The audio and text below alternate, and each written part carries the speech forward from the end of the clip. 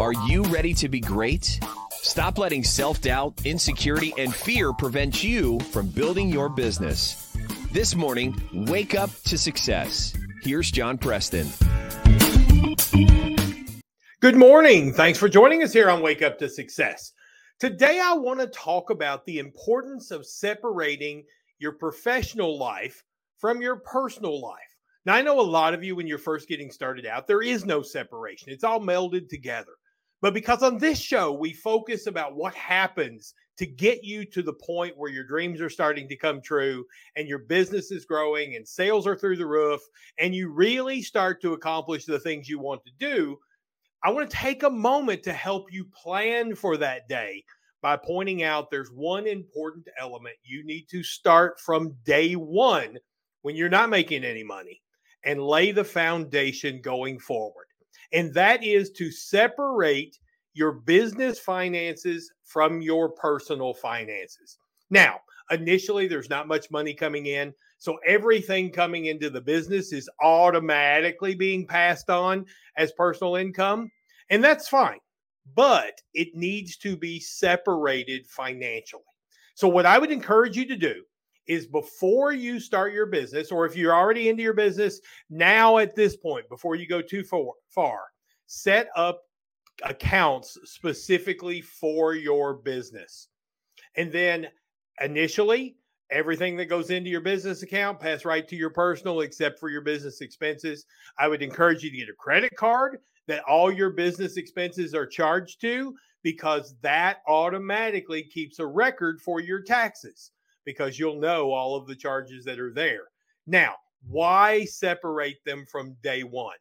And the reason is very simple. You want to keep your business stresses at the office and not in your personal life.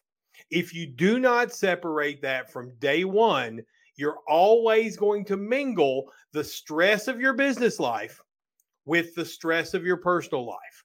And your ultimate goal should be to have a happy, robust personal life without having to involve those around you in the stress of the business.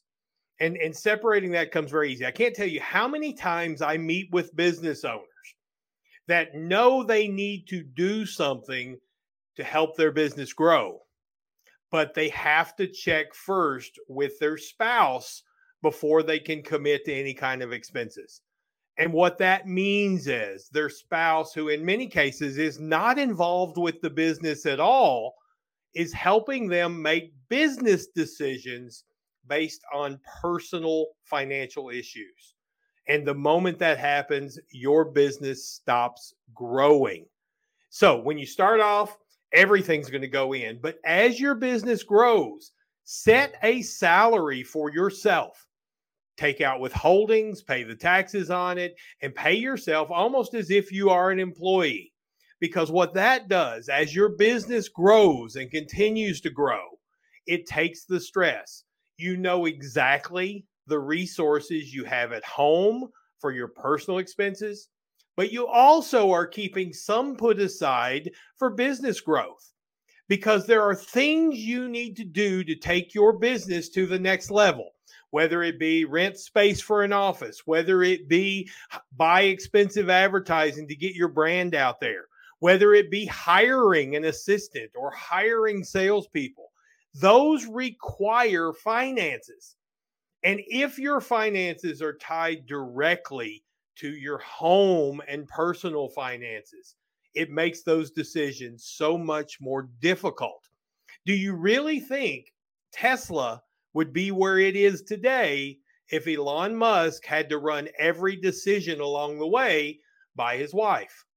Of course not, because she's not part of the company. And so early on, you have to draw that distinction.